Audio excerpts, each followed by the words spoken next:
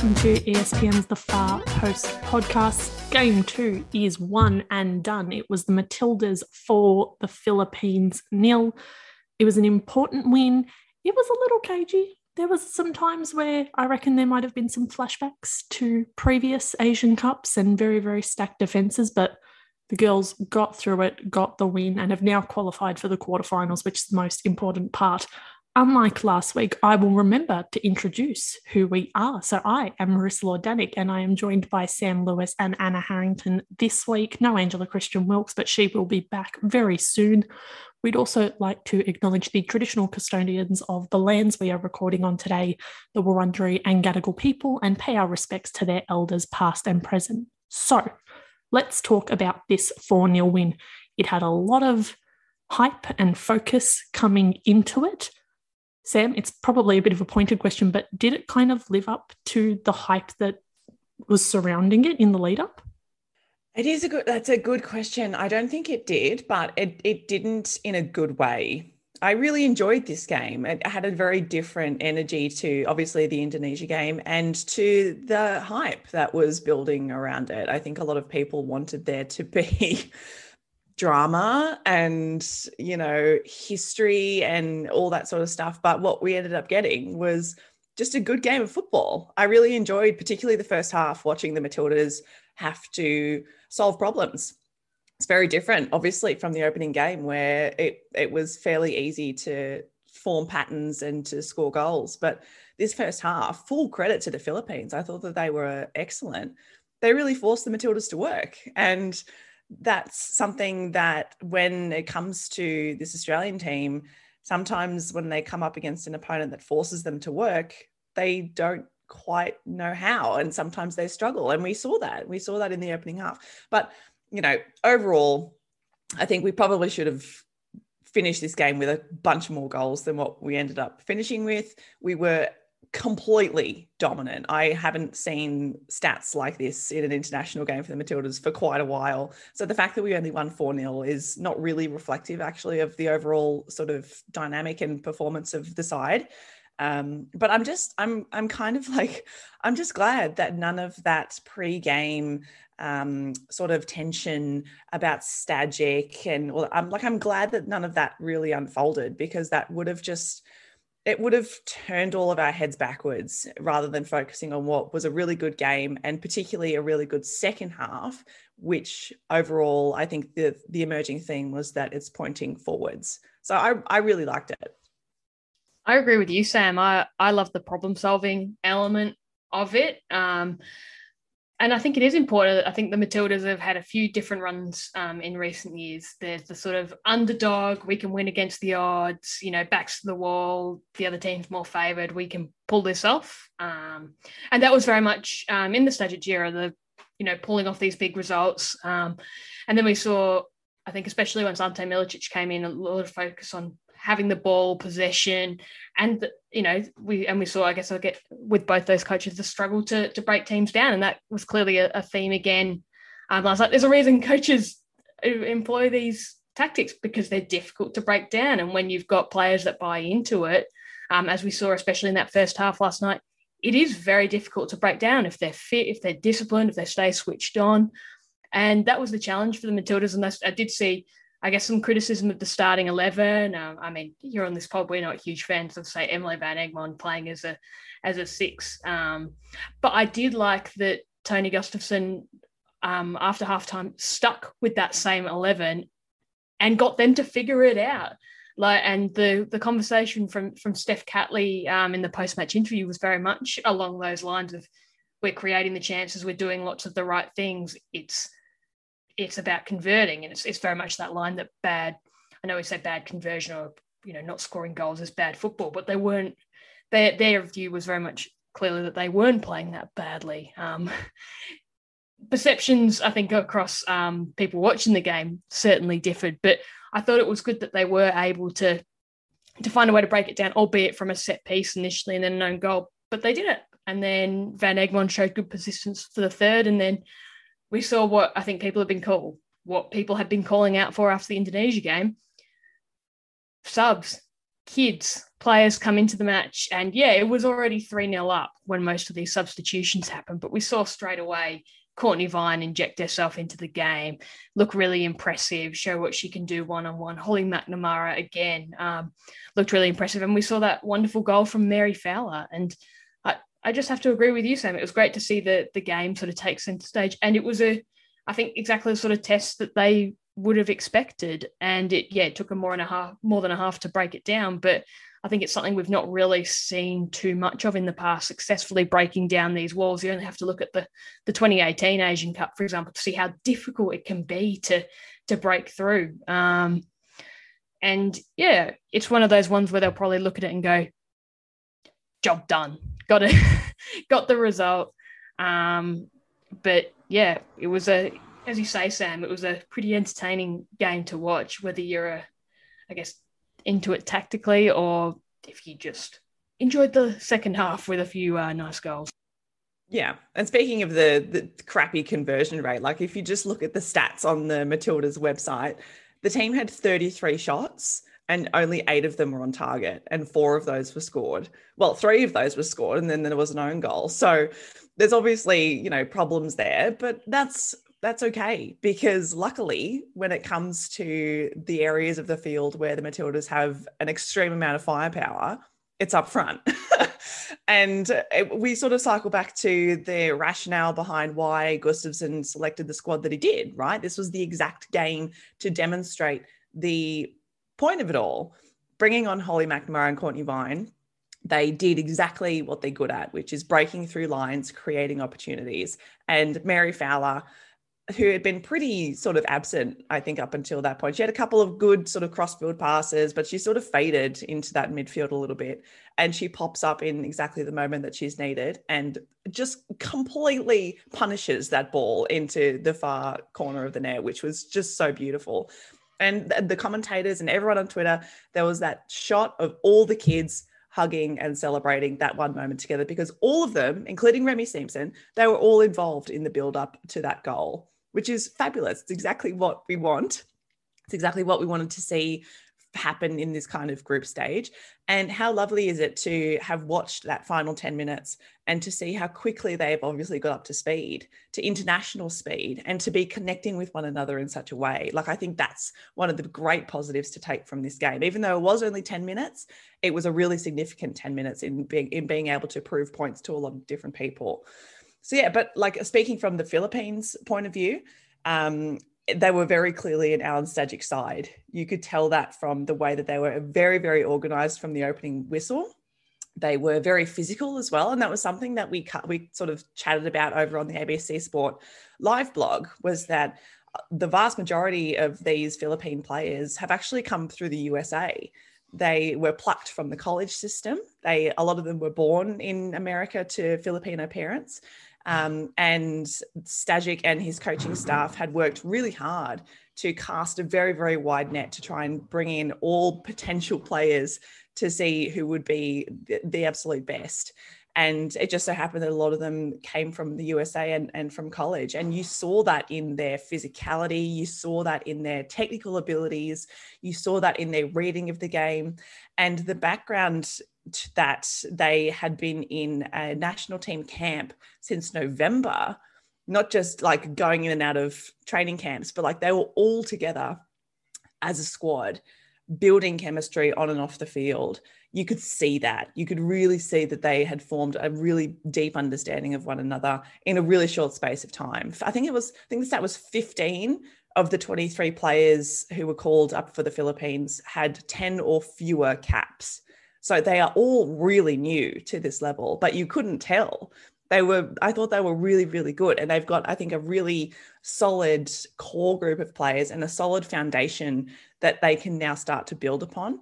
And you saw the impact that kind of performance is already having when you scroll through Twitter and you like look at the hashtag and you see all the Filipino fans, same way as after the Indonesia game, they were so proud of their team. How amazing was it to not just get to this point in the Asian Cup, but to face the Matildas and to perform like that against the Matildas, this fantastic Asian leading side, you know?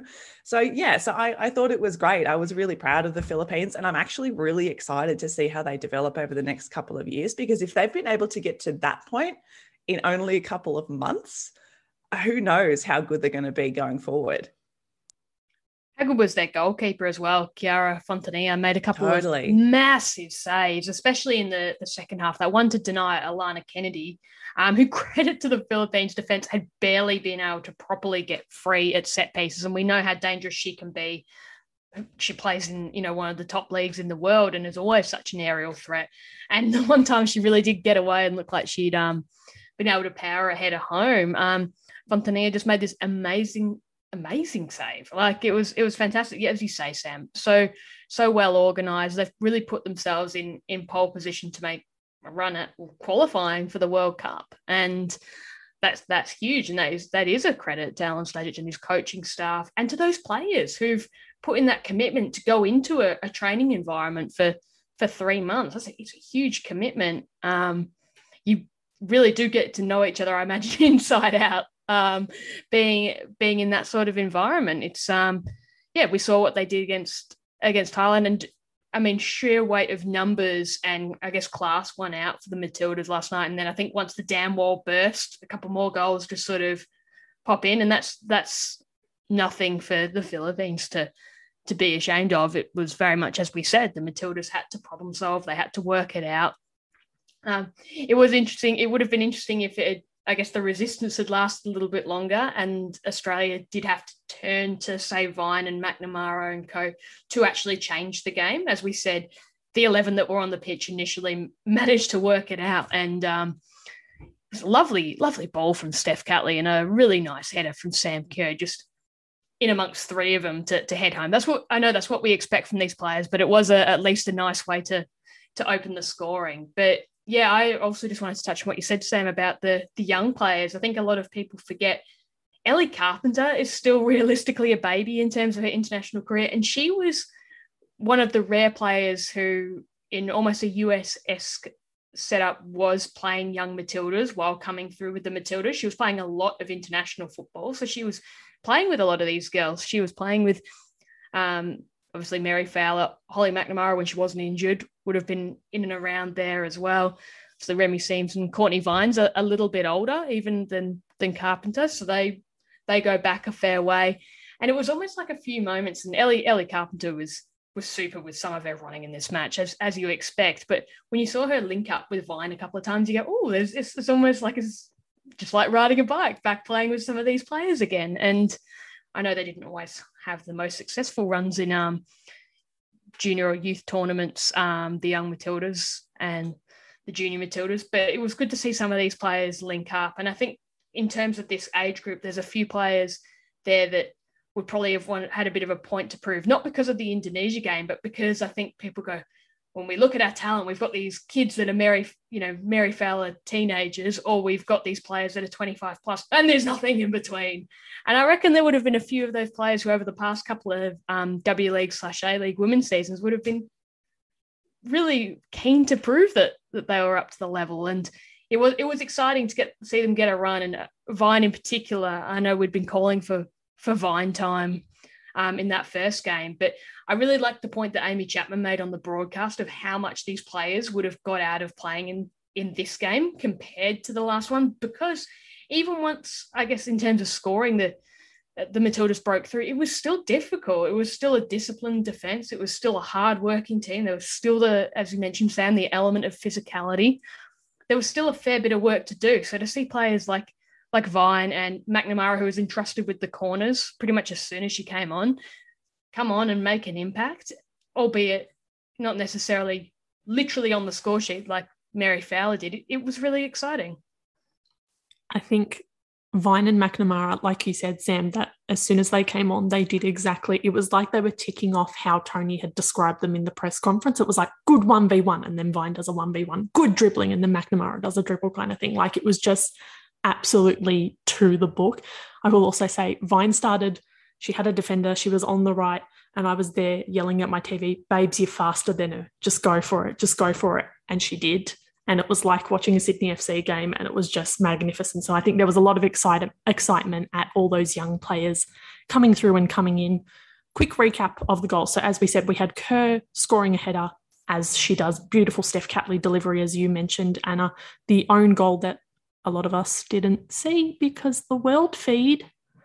What happened there? I thought I was just like buried. I thought I was buried in live blogging. And then all of a sudden I look up and we're picking the ball out of the net. And I was like, oh, did we score? And I saw Kai Simon. And I was like, oh, Kai Simon must have scored. That's great. And then the commentator's like, yeah, Kai Simon saw it over the line. I was like, but turns out it was an own goal. I didn't even know that until after the game. And it looked like a Sam Kerr header initially as well. So you're like, is it a Sam Kerr header? And then Kai Simon's just got a toe on it and claimed it. No, own goal. Yeah, they were showing the replay, I think, of the first goal. And then it comes back and everyone's like, whoa!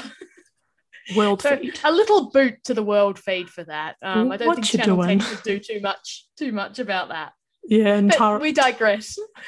As I said, Tara said as much, basically like, don't come for Channel 10. That wasn't us. Don't do that. But no, so we had the own goal, then obviously Emily Van Egmond scoring with her noggin, which we love to see, and then the Mary Fowler strike was spectacular. I have 2 points of conversation. So we've got pick your own adventure. When you first started talking, Hera, you mentioned 2 things. Van Egmond is the 6, and I found it very interesting that you said that we scored, albeit from a set piece. I thought that was interesting word choice. So you can pick which way this conversation is going to go. Do you want to talk about the 6 or the set piece? I'll start with this. I'll start with the set piece because I think that's an easier one to clarify. It's really important to be great at set pieces and to be really ruthless from set pieces. And I think that's something that Tony was very much going to work on. But my point in terms of albeit from a set piece was we were struggling to break down this team, and the breakthrough ultimately came from a set piece. We were able to break down and score from open play later on. I think it's a criticism that was levelled at the Socceroos a fair bit earlier in their World Cup qualifying run is they were struggling to score from open play. I think that was what I meant was it's a great set piece, but we know Steph Catley's fantastic at set pieces and Sam Kerr can rise highest. But you're not always going to be in a position where to actually score from those set pieces. So it was pleasing to see, I guess, after that, a breakthrough in open play. So there's part 1. Sam, thoughts?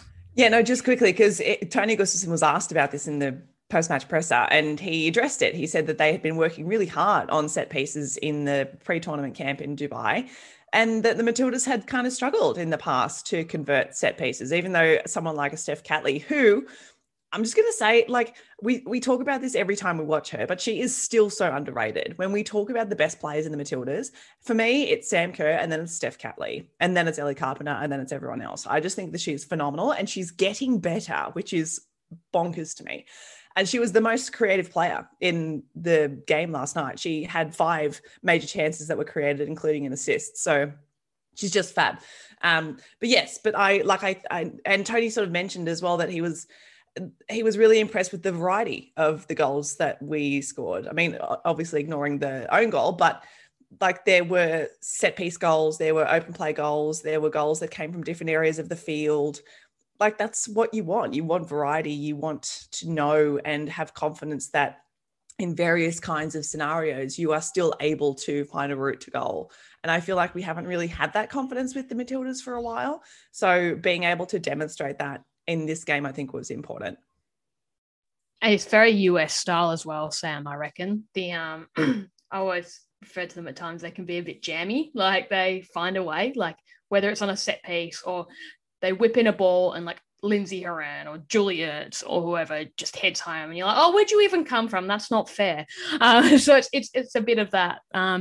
It was, I guess, the most predictable route, a Steph Catley corner to Sam Kerr, but it was lovely. It was, as you say, Sam, lovely delivery. And I agree with you. I think one of the greatest strengths about having Ellie Carpenter and Steph Catley is they're so different. Like, yeah, they're both tremendous at bombing forward and putting the ball in, but it's in such different ways. You look at the way Carpenter cuts inside and loves to go on these like barnstorming runs through the middle, or, you know, is really good in terms of her movement. But with Catley, it's sort of more a class, and there's a level of maturity there as well. Obviously, she's got a few years on Ellie Carpenter, but she is more like a silky player, like you. Just a sort of player that's a real privilege to watch. And as you say, can fly under the radar, but just does everything well. And now she's added the set pieces to her game. It's just next level. And like you say, it is a key. If you've got a team that is sitting behind the ball, or not necessarily parking the bus, but a team that is being really disciplined and not really giving you an inch, trying to mark Sam Kerr out of the game, not giving you too much, to have someone like Steph Catley who can pull that stuff out of her back pocket and test a few different things. And we saw some really nice set piece routines as well, in terms of short corners, in terms of working the ball around. That the combination with Catley and Simon at times is really exciting. And it was, I guess, before the first goal, the exciting to see was there was a moment from open play that kind of created it. We saw Carpenter and Simon combine, and we saw Simon go like a little back heel, and there was clearly after halftime they were told to, you know, play with a bit more freedom, and that they were doing a lot of things right. It was just the end product. But yeah, I like it. So my point was, it didn't come from open play, but as you say, Sam, goals are goals, and set pieces are clearly something needed to get right as well, because I think before it was, as much as this goal was scored by Sam Kerr, it wasn't pure just look for Sammy throughout the set pieces. You could see that developing.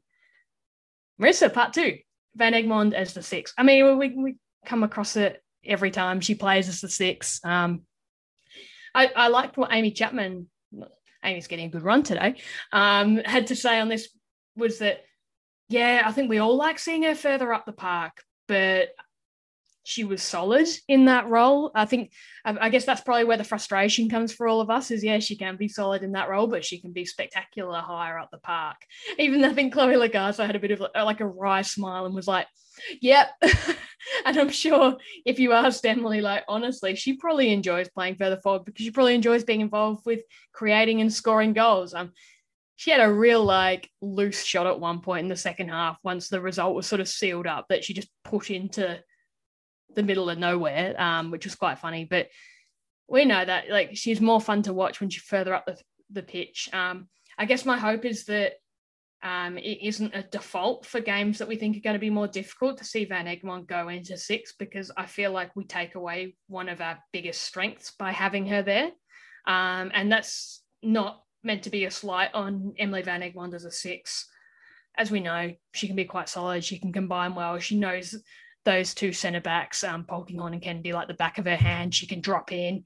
She's got the smarts and the awareness, but she's got the creativity, and she just doesn't get to use it as much when she's back there. It's a timeless frustration for us. And I imagine Claire Wheeler would have been a bit knackered after doing 90 minutes the other night. But I think that is one thing, having Wheeler there. And let's not forget, we may well have had Taylor Ray there if COVID hadn't got in the way, which is rude. And obviously Ivy Lewick coming into this squad as well gives the flexibility you'd hope to, in these bigger games, push Van Egmond further forward and allow her to be a creative element. And I think it takes a bit of pressure off Mary Fowler as well, because she was silenced for a fair bit, like well stifled in that first half, particularly by having to do, I guess, a bit more of the creative work. And I know it's a difficult thing, because you're trying to fit in. It's like, I want to fit all these good players in, and this is one way of doing it. But I think the best way to do it is you push Van Egmond further forward. I don't think you might lose a little bit in terms of the poise or maybe the ball control that you get from a Van Egmond, but you gain so much more further up the pitch. That said, I know that they're going to keep some stuff in their back pocket for the big games coming up in the knockouts. You don't want to show all your cards in one hit. Everyone knows what Emily Van Egmond can do. And as I said, the pleasing thing was, as we touched on earlier, Sam, they figured out a way to break down that really strong defensive block, that really disciplined opposition. And that was with Van Egmond as the 6. So like there's pros and cons, but we all know how we feel about this generally. Yeah, I mean, you sort of made my point for me, Harrow, and that was that we actually have a good problem here, which is that we have too many good players in midfield. And the issue is how you fit the best ones into a combination in this formation that Gustafsson is playing. So if you bring in someone like a Tamika Yallop, who started the game, who does those characteristic runs that break lines from deep in midfield, who do you partner with her in terms of an 8 and a 6 or a 10 and a 6? Or even if they're that specific about it, who do you partner in the 3 in the middle, basically? And if you want to have the creativity of an Emily Van Egmond and the firepower of a Mary Fowler, you have to find ways to fit them. Like, it might not be ideal, but that's probably the best possible kind of scenario for all three of them to maximize what they do offer. And Emily Van Egmond, to her credit, she had, I think, the most balls into the final third of any player on the pitch as well. And that was from sitting deep. So she can still be creative. It's just being creative in a different kind of way and contributing to the build-up in a different kind of way. Not the kind of way that we would like, because it's not necessarily as flashy or as fun or as technical as what we know Emily Van Egmond to do, but she still contributes in her own way. I do think it was perhaps not the game for a Mary Fowler in that particular position.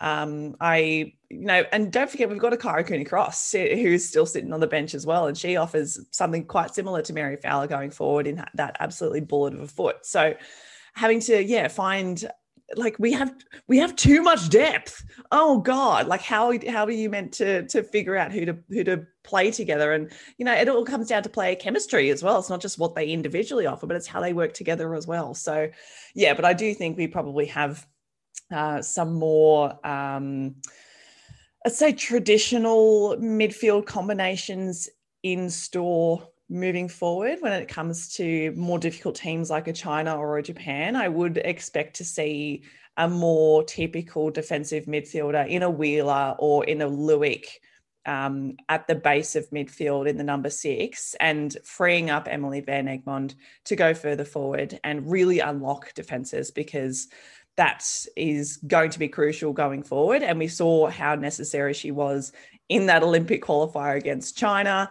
She was the one who scored the goal to equalise, to ensure that we got smooth passage to the knockouts. So we all know what she can do.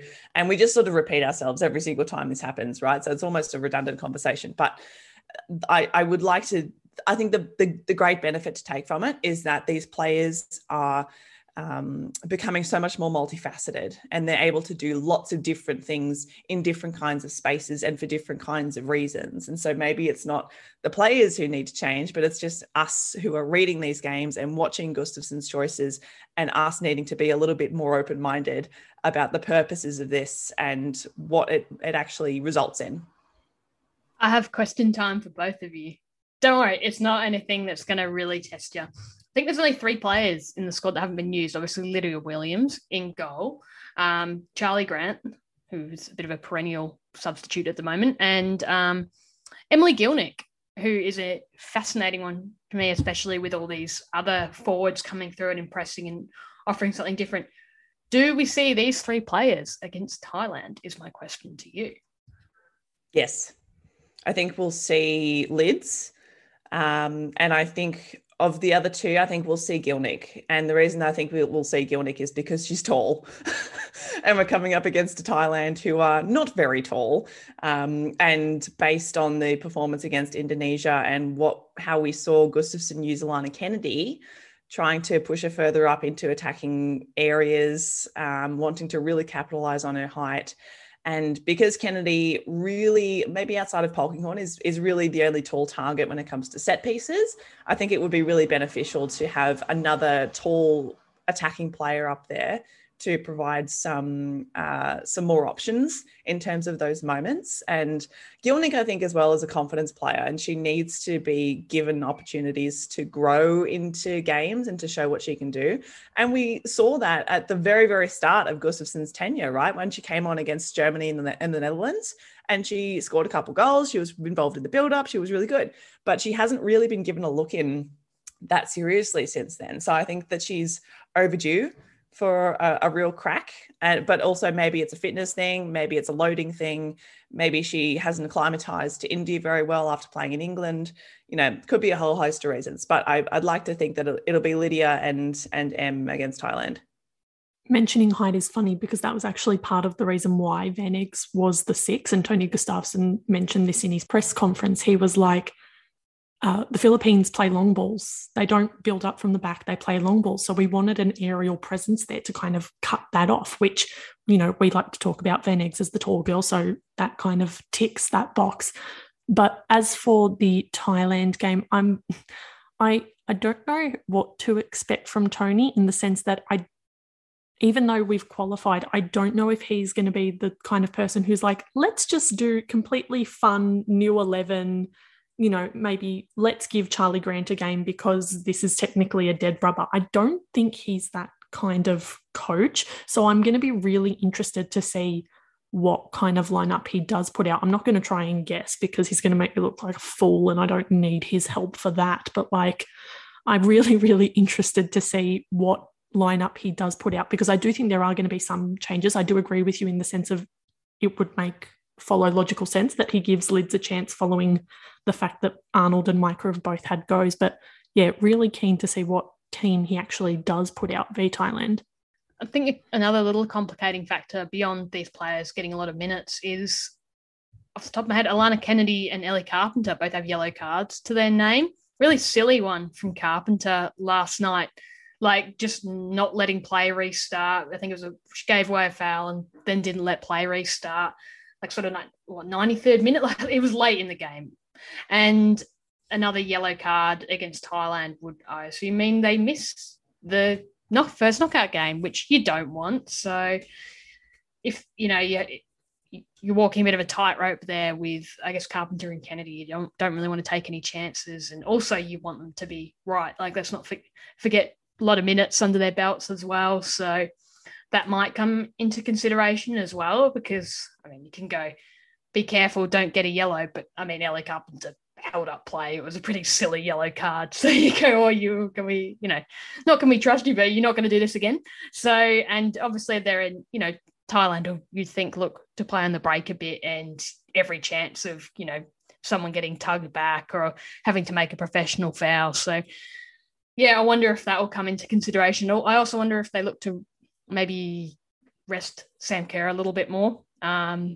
She's going to have a fair few minutes in the legs, and she's put in a fair bit of work across these 2 games. I can't imagine the conditions are particularly fun. But I'm with you, Marissa. I don't see it once again being a full-blown, let's just nuke this and start over in terms of the 11 and just playing the kids. I imagine it will be fairly similar in terms of we saw a decent amount of rotation in terms of the starting 11 from the first game to the second one. And I think we'll see a fair bit again. And hopefully we do see maybe a Vine or a McNamara starting, or a play like that able to make an impact. I think you're right, Sam. I reckon we're probably going to see Emily Gielnik because offers something different, can be an outlet out wide, can play centrally. And, why wouldn't you use a player like that as well? At some point, if she's training well and she's fit, we know she's up to the level at this level. So, yeah, it'll be interesting. It's not that the pressure's off. They'll want to still maintain, I guess, keep the foot down, but they do have a few more options after getting that second half breakthrough against the Philippines. I reckon Nevin might be a good chance to start because she's come on in both games and been really impressive. Put in the cross. Agreed. For the was it for the Fowler goal? Eventually worked its way there. So we know that she's got the quality. We know that the national team setup rates her really highly. So I reckon she will definitely feature. The game we are talking about, Thailand, 1 a.m. Australian Eastern Daylight Time, Friday morning.